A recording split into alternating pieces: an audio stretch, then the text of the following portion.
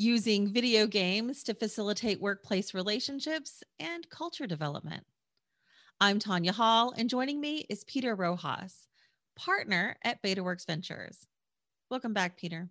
Hi, thanks for having me back. So, remind our audience what BetaWorks Ventures does. Yeah, so we are a seed stage venture fund based in New York and San Francisco, and we invest in the future of how people live, work, and play online. I saw your recent Twitter thread about how the pandemic has pushed coworkers out of the hive and into remote work locations. What effect have you seen work from home have on relationship building, mentoring, and career networking? Yeah, well, I think one of the things that obviously is extremely challenge. There's a lot of things challenging this past year related to the pandemic, but one of them was that a lot of people had to transition from doing their jobs from home and somewhat abruptly in a lot of cases. And what we found is that a lot of the patterns of work and the ways that we worked together, the way that we collaborated, the way that we did our work had to change because we had to do all these things behind screens and not in person like we used to, many of us. Now, a lot of, I mean, I've worked from home for many, many years and sort of, accustomed to it. And there's a growing number of people that have worked from home and companies that do offer remote work or have, hybrid of people in the office and remote. I think this was something where we did a great experiment, a forced experiment where basically almost every office worker in the country had to start figuring out how to work from home. Now, fortunately, this happened at a time when most people have a computer at home and a fast enough internet connection so you can do things like Zoom calls and have it be somewhat functional. But I think you can imagine, the challenges of being able to make sure people stay on the same page, people have those interactions. A lot of the fidelity of communication can be lost when it's not in person. But I think one of the other things that's going to be challenging going forward is that, we took teams that often worked in person and had them work online, but a lot of the team building, the culture, the camaraderie, a lot of the trust, had already been built in the sort of IRL, the in-person interactions that people already had. And now we're entering a phase where a lot of people are joining teams and companies, and they're remote and they've never worked with those people in person. Going forward, there's going to be even more companies that are remote only or remote first. And there's real questions about if people never work in the same office together and maybe they have an offsite together once a year at most, how do you do the same kind of team building, culture development, and trust development, trust building, behind screens and remotely and entirely online? And that's something that I've been thinking a lot about this past year. So, how might a social game that shares some of the characteristics of, say, Fortnite help solve this problem? Yeah, so one of the things that I've been writing a lot about and investing in, frankly, is this category called social games, which is games where they're primarily designed to be played with your friends as social interactions, so to speak. And so, if you think about the stereotype of gaming, especially if you don't play games at all, you may have this idea that it's a lonely guy in his basement with an Xbox.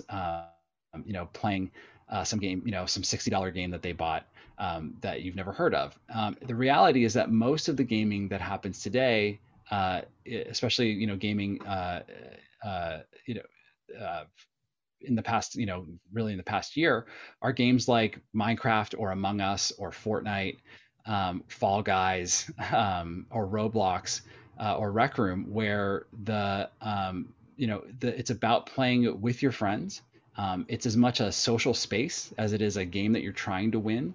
And it's something where you have the opportunity to interact with your friends and sort of, continue to foster those friendships and relationships. And I think one of the things that's really, interesting and powerful about social gaming is that it's become a place, during the pandemic where, people were able to preserve their friendships and continue to have this place that they could go, so to speak, and hang out with their friends.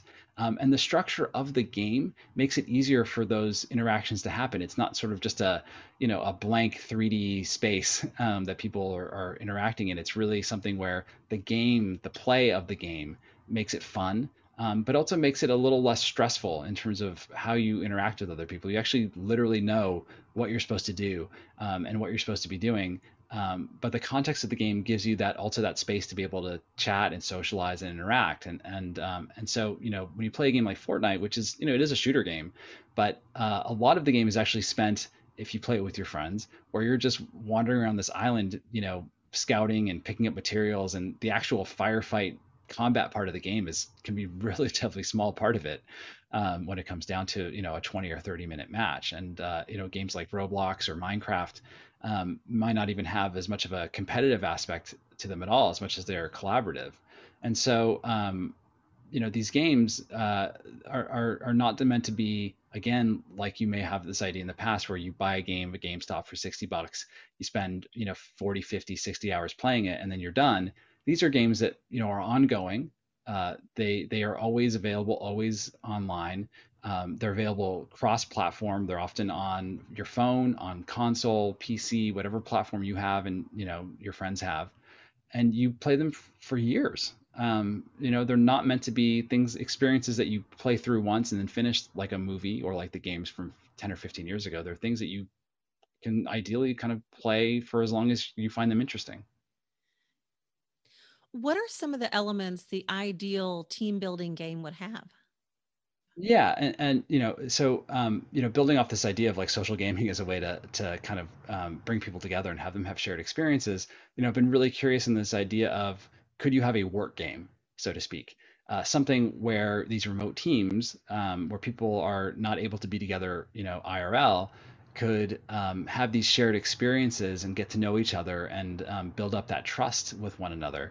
And to be clear, I'm not talking about turning your work itself into a game. I'm not talking about having to have a streak of every time you finish an email, finish 10 emails in a row and you get a streak, or you're unlocking achievements because you hit your quarterly results or something like that.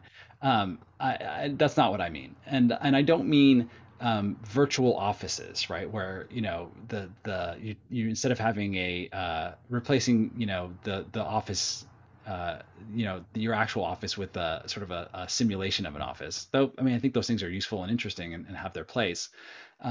What I mean is actually the idea of the mechanism through which you're having your team, get to know each other and again, build up this familiarity with each other, is through a game that they play. Now, I don't know exactly what that game might be. I mean, you could imagine something like Animal Crossing, you could imagine something like Minecraft, you could imagine something like Grand Theft Auto, but considerably less violent.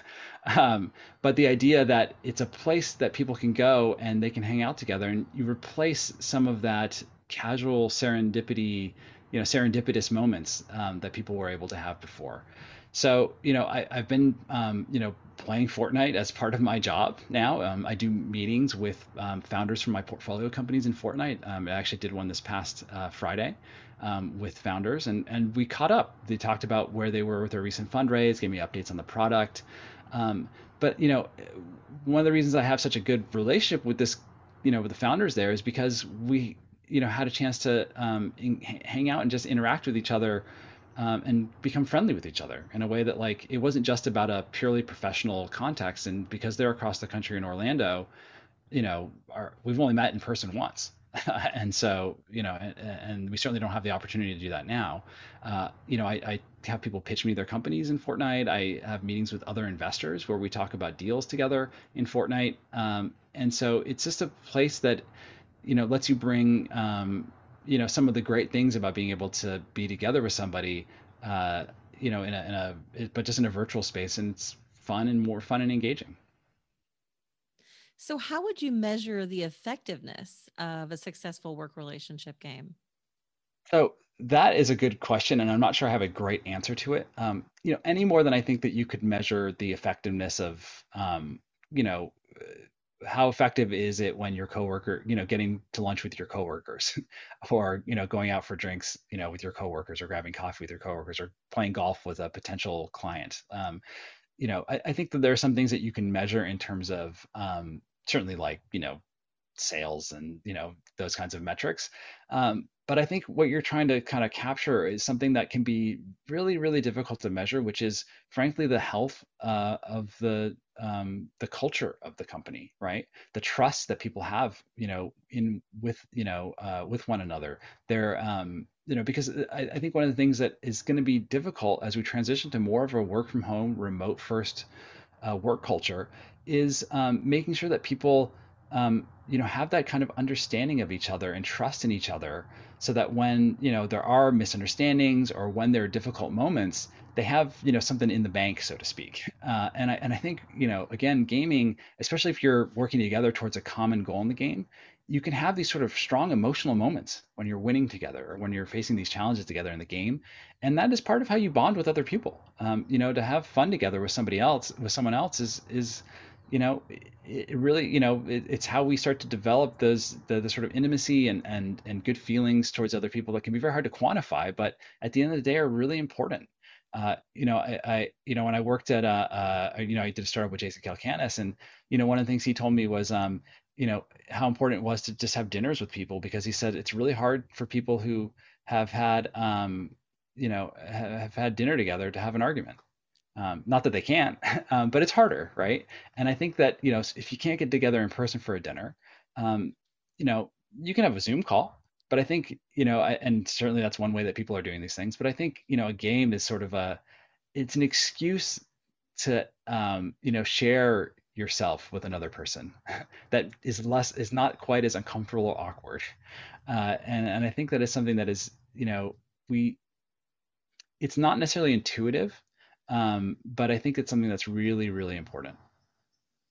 If someone invents a game like this, how can they find you?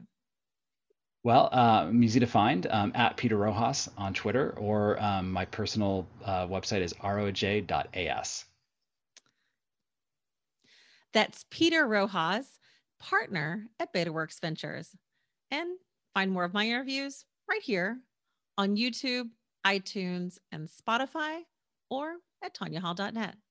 Thanks for watching.